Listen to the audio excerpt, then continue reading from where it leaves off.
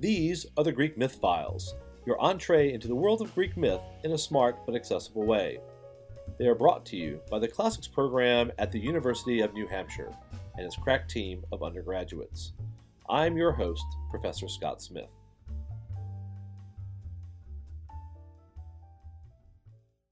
Welcome to another episode of the Greek Myth Files, the last in our series, What Greek Myth Is and Is Not, where we ask and try and answer some of the important questions about Greek myth.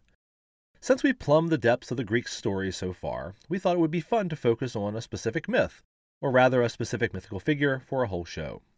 And because we've mentioned centaurs in earlier episodes, what better way we figured to end the season than with a full-length feature on these fascinating creatures? As it happens, we also have some scholars who find centaurs to be among their favorite myths, so this episode will be the first of what I hope will be many that feature the mythical stories that scholars are drawn to. Today's featured guests are Emma Aston from Reading Universities, and once again my colleague at arms from Canberra, Greta Hawes. Both have fascinating takes on centaurs, those part horse, part human creatures that endure in our own popular culture. Just think of the advertisements for Old Spice and the Motar of Progressive Insurance. In our first segments, we feature an interview with Emma Aston, whose scholarly work focuses on the local mythology of a land called Thessaly, on the northern frontier of what we think of Greece. Then we'll turn back to Greta Hawes, who will tell us why centaurs fascinate her, and she'll read a fabulous passage by a Greek doctor who tries to imagine life as a centaur. It should be interesting and fun, so let's get started on another episode of the Greek Myth Files.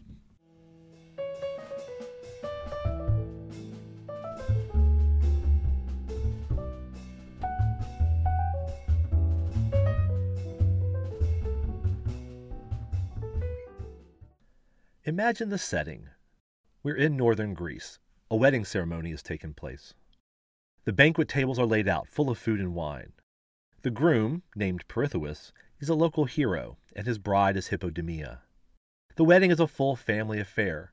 Close relatives, part of the Lapith clan, are there, as are other guests, distant relatives from the surrounding mountains, less cultured, the Centaurs. All seems to go fine, until the less civilized mountain folk start drinking too much, and soon the party crosses that fine line between a raucous but fun shindig and heads decisively into an out-of-control melee. The drunk centaurs start carousing too much, things break, and eventually one or more centaur tries to abduct the bride and take her away. Pirithous' immediate family bond together and try and stop the abduction. A brawl ensues.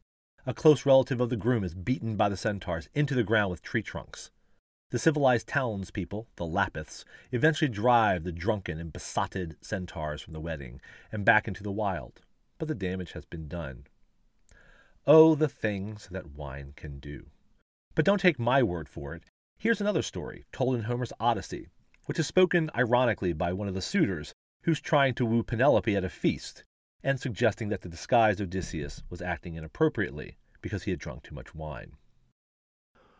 Wine is many a man's undoing, when he gulps his draught and doesn't drink in moderation. Wine it was that darkened the wits of Eurytion, the centaur, in the palace of bold Pirithous. The centaur had come to the Lapis country, and now with wine he clouded his understanding, and in his frenzy did monstrous things in the very hall of Pirithous. The heroes were seized with indignation. They leapt up. They dragged the centaur across the courtyard and out of doors. They lopped off his ears and nose with ruthless bronze, and the frenzied creature trailed off, taking his retribution with him in his still darkened mind.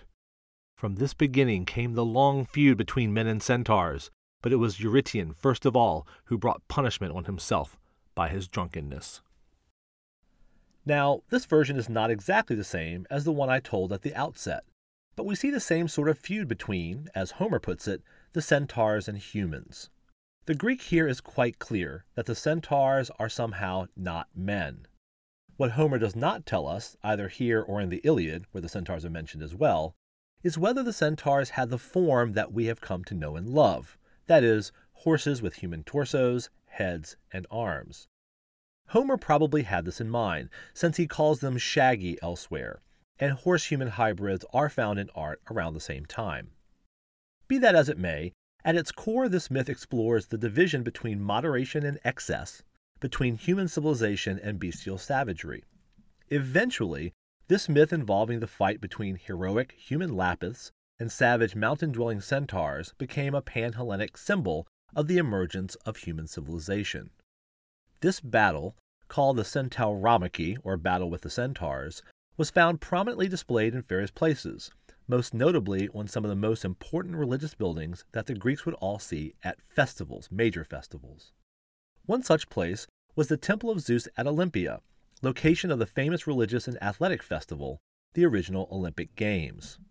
It was also found on the Parthenon, the magnificent temple to Athena on the Acropolis of Athens, and included in the battle the local hero Theseus, who helps the heroes fend off the drunken and violent centaurs. The violence and immoderate behavior of the centaurs are also found in other myths. When Heracles was leading his bride home and faced a swollen river in Aetolia, the centaur Nessus volunteered to ferry his bride across, only to try and rape her in the process. Heracles dispatched the centaur with a volley of arrows. In the stories about the heroic woman Atalanta, who famously lived and hunted in the woods, we find similar behavior. A couple of centaurs came to woo her, but when rejected, they turned to violence. Atalanta, like Heracles, dispatched them with a couple of well-placed arrows. But there's another centaur, Chiron, sometimes pronounced Cheiron, who embodied everything that the violent centaurs did not. He was sensible, calm, and educated, the teacher of many heroes of the region, including Jason, the most famous Argonaut, and Achilles, the best fighter in the Trojan War. Fortunately, we have at our disposal a scholar who can help us understand centaurs, the good, the bad, and the ugly. Her past work has focused on hybrid monsters and the local areas that house them. But currently she is in deep with the centaurs and the importance that they had in forging a sense of local identity.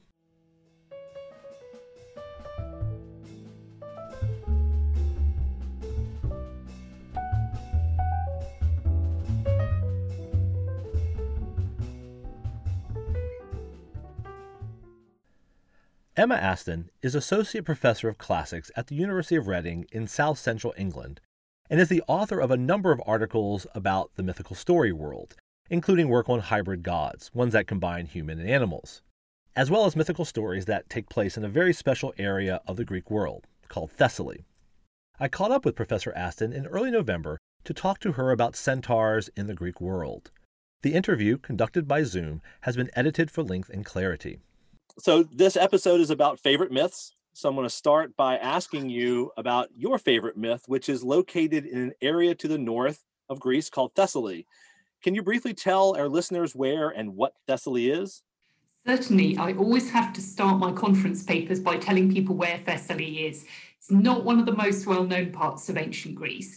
Essentially, it's between famous regions. So if you were to keep going north from Delphi or south from Macedonia, the bit in between the two is essentially Thessaly. So it's at the northern edge of uncontestably Greek territory. If you go any further north from Thessaly, you get into the territory that might be considered non-Greek.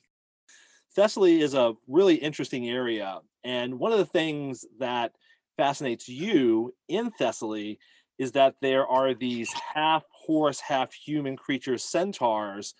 So can you tell us how you got interested in centaurs? Is it part of your Thessalian interest or is it something else?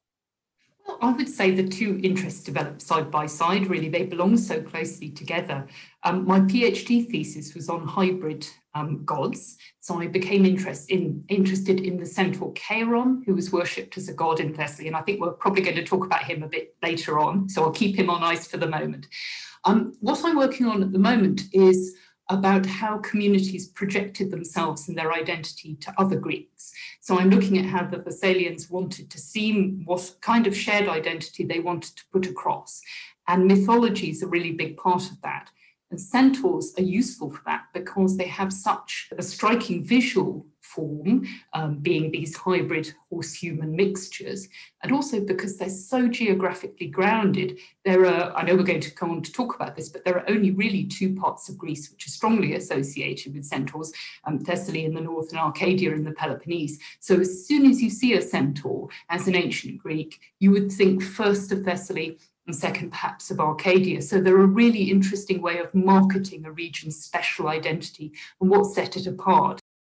I'm also interested in the fact that they're used in this way by Thessalian communities, even though they have quite a bad rep in ancient myth. They don't always behave well. They're associated with immoderate, violent, drunken conduct. So one of the questions that interests me is how they can be useful for kind of self-advertising purposes when they might, at first glance, seem like quite negative figures.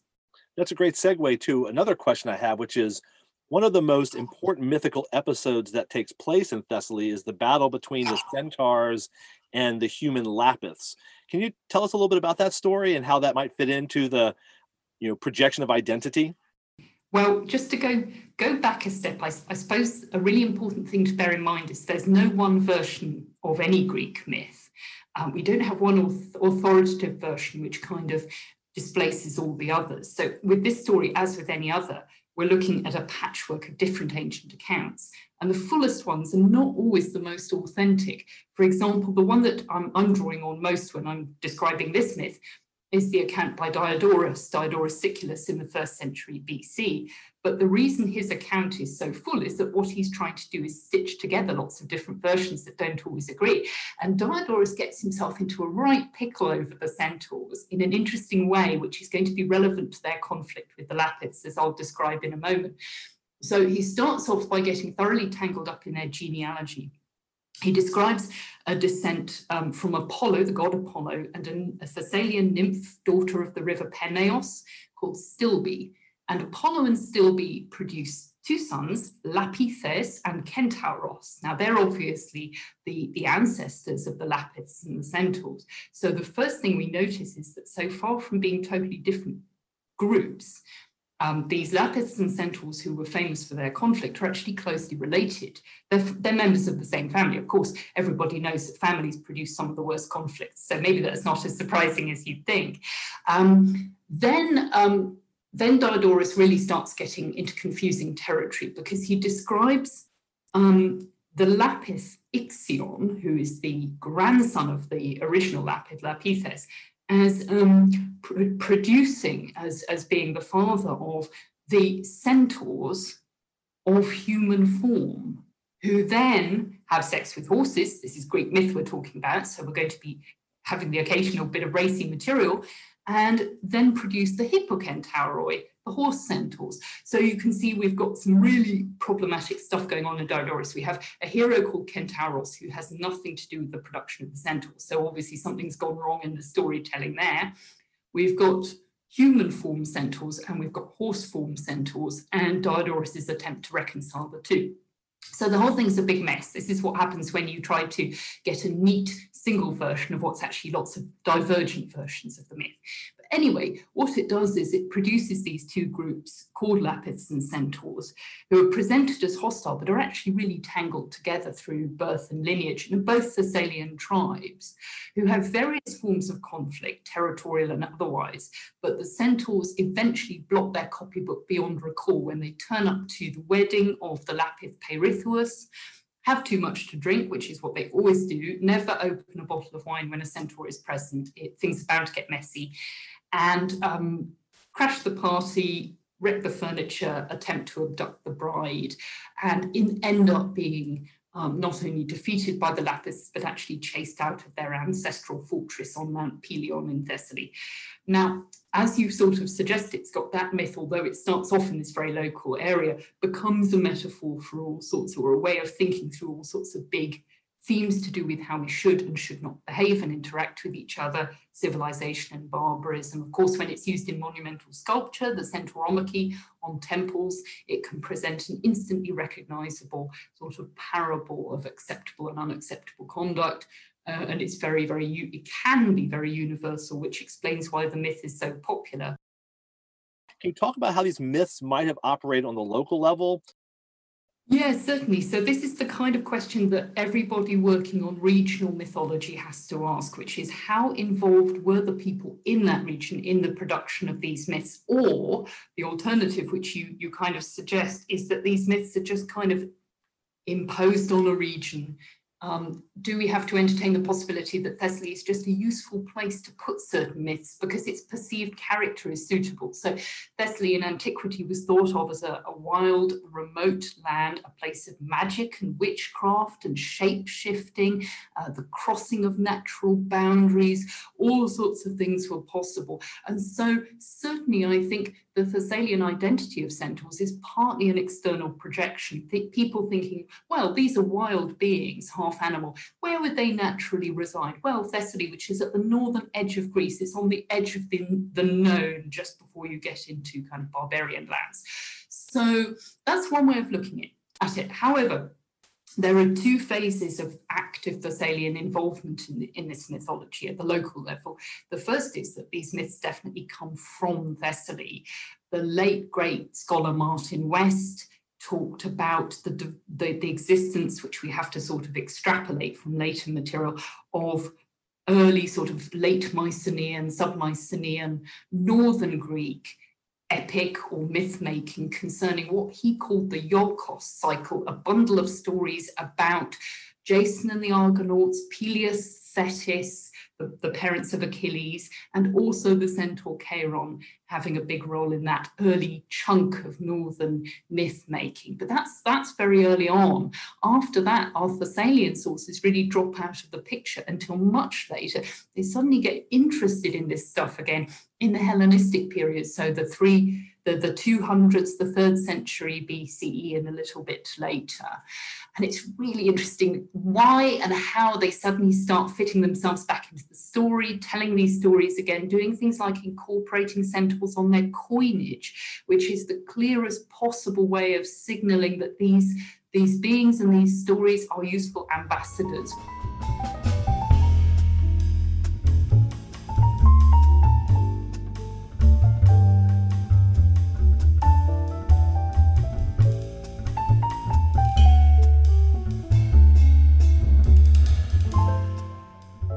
Let's talk about Cheiron. You have this really interesting thing where you have a group of centaurs, same shape and form, violent, alcoholic, bad behaving, and you've got Cheiron, who is a good centaur, educated, and raises heroes, including Achilles. Can you talk about how does he come to be different? Yeah, it's really interesting. I mean, as to whether it's deliberate, I think it must be because Cheiron and the other centaurs are brought into conflict and connection with each other in the story. So the ancient authors are definitely trying to make us as aware as possible of how completely polarized they are.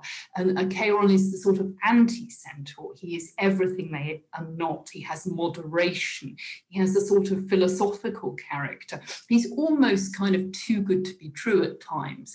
And he's taken up into poetic and philosophical discourse. For example, Pindar makes great use of him in his victory odes. And this takes us way away from his local context in Thessaly. He becomes a really developed metaphor for various philosophical principles. And I'm interested in that, but what I'm more interested in is what happens to him on the local level, which is that in the 3rd century BC, he becomes a sort of local culture hero at this cult site on Mount Pelion in Magnesia on the eastern periphery of Thessaly. I want to turn now away from Thessaly and to mention that centaurs, you mentioned earlier that centaurs are found mainly in Thessaly, but they're also found in Arcadia, which is this locked area to the south in the Peloponnesus. Can you talk a little bit about centaurs in Arcadia, and are they the same, different? What's the connection, if any? They're so similar that it really makes one think there must be a transfer. And I mean, it's really difficult to prove this with the fragmentary material available to us, but I think it's most likely that the tradition gets transferred from Thessaly to Arcadia, and Arcadia becomes the recipient of a kind of doublet. Not only do we have the centaurs, but we also have Arcadia's version of Cheiron, a good centaur called Pholos, who lives on Mount Pholoe. So again, it's a good centaur on top of a mountain. The similarities are so strong that I think there's a case of borrowing. In fact, people like Apollodorus are mythographers who are trying to reconcile different versions of myths, try to work out how the two fit together, and they have Cheiron fleeing down from Thessaly to Arcadia after the terrible wedding party incident and taking refuge down there, and then falling foul of the hero Heracles, who has a very typical encounter with the Centaurs in Arcadia, which is very like some of the accounts of the battles between Lapiths and Centaurs, because Heracles goes to stay with or have a meal with the good centaur Pholus, who makes the terrible mistake of opening a jar of wine for his guest. And the next thing we know, all the other centaurs, his rowdy cousins, are piling in because they smell the wine, they want a share of it. And poor Heracles has to deal with them. I'm not sure how much sympathy I really have with him. And in the fracas that ensues, Charon sustains a fatal wound. So it turns out Arcadia was not a particularly good place for him to take refuge in after all. So the two sets of myths, Arcadian and Thessalian, are really tied together. It's difficult to extricate them, but I think we can think of the Thessalian ones as the earlier ones. Why Arcadia? Well, like Thessaly, it was a good place to put centaurs because it's associated very strongly with hybrid figures. So if you think about the god Pan, for example, he's a native in Arcadia. He's a human-goat hybrid, not so very far away. And so these kind of boundary-crossing beings combining human and animal characteristics are a really early fundamental ingredient of Arcadian mythology. So it's a natural step to bring the centaurs there and again use them as a way of expressing Greece's wilder and less well-tamed areas. So it's clear you love this stuff from an intellectual point of view, but I'm wondering if you have a favorite portion of the myth. Well, I think actually, to be honest, the element in all this that really interests me is the horsey component.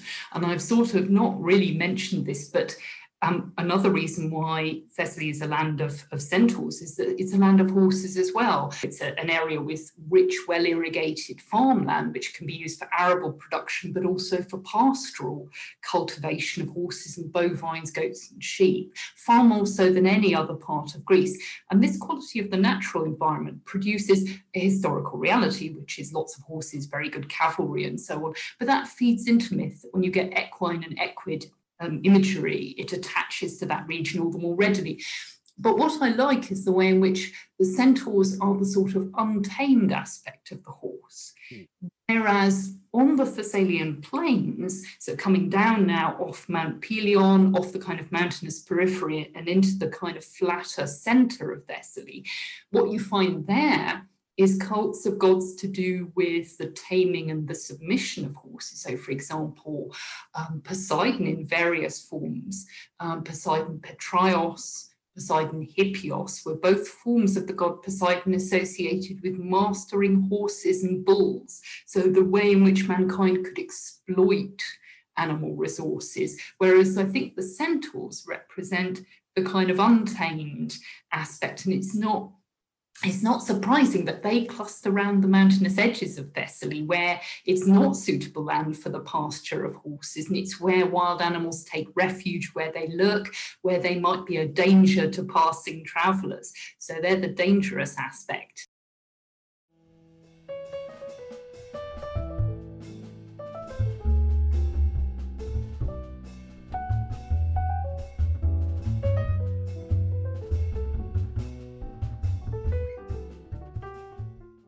As it happens, another scholar who has joined us on the show before has written on centaurs as well, Greta Hawes.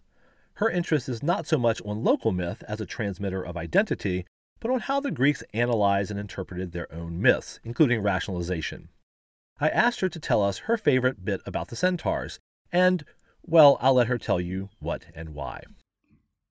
I find centaurs endlessly fascinating, in part because there is something so straightforward about them. Essentially, they're just a very different shape. They're humans on top and horses everywhere else. I think anyone looking at these creatures is going to think one of two things. The first is this is an absolutely and obviously impossible creature. I mean, it basically looks like two species have been stitched together quite badly.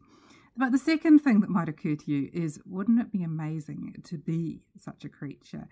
You would essentially be a lot like yourself, a lot like a human, but you'd be able to run and to jump with all the swiftness of the fastest thoroughbred.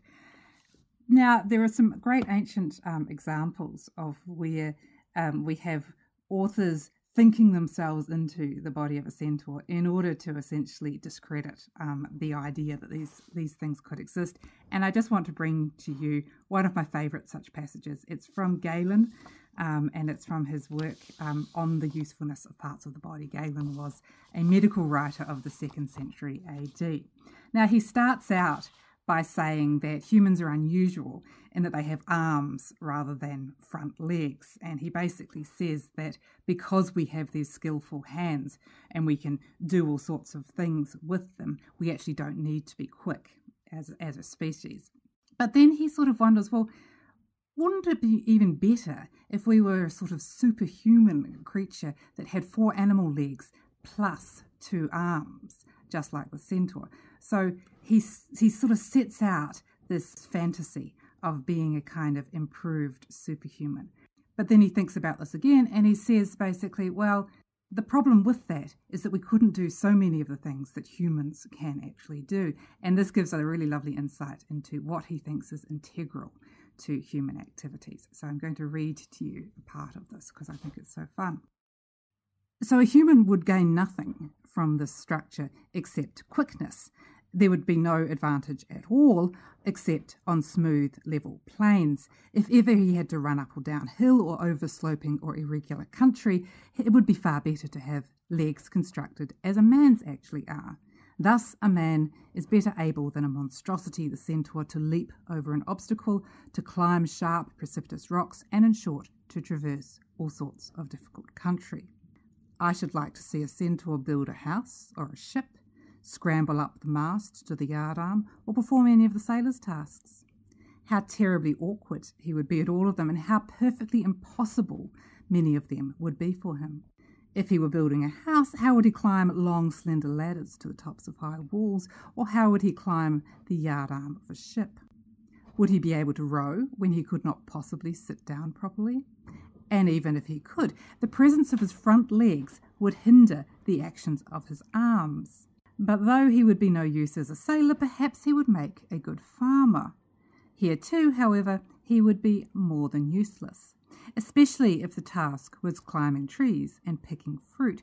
Do not think that these are the only situations where he would be absurd, but review all the other arts and imagine him working as a blacksmith, or cobbling, weaving, mending, or writing books.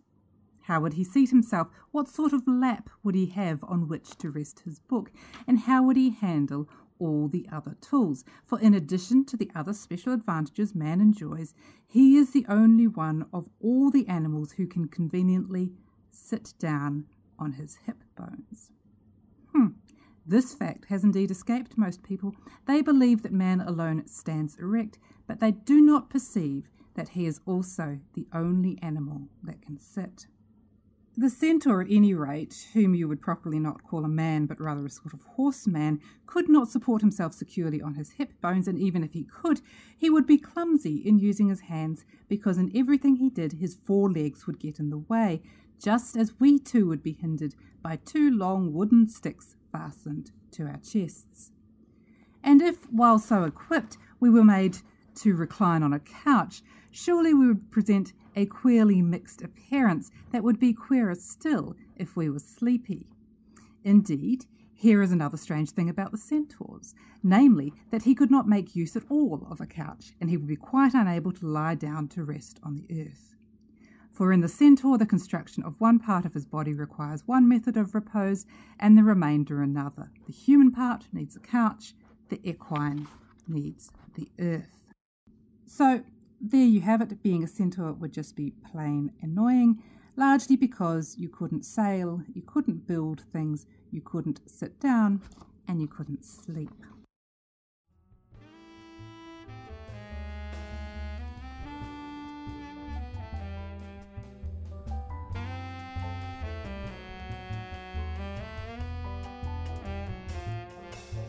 Well, that's it for another episode of the Greek Myth Files. And that wraps up our series on what Greek myth is and is not. When we return in January 2021, we'll turn to a new format, one that was originally envisioned for a podcast. Each episode will focus on telling myths and breaking them down in a true Files fashion. Once again, I'd like to thank my guest scholars Emma Aston and Greta Hawes, as well as my team of students, our sound engineer Samantha Coutier, and our voice actors AJ O'Neill and Julia Summer. And, as always, our music is brought to you by the fabulous Jared Sims, whose song Brooklyn Tea keeps us going throughout the episodes. You should buy and listen to his music. In the meantime, we hope that this finds you all well and thriving, and we're signing off for just a little while. See you next time on the Greek Myth Files.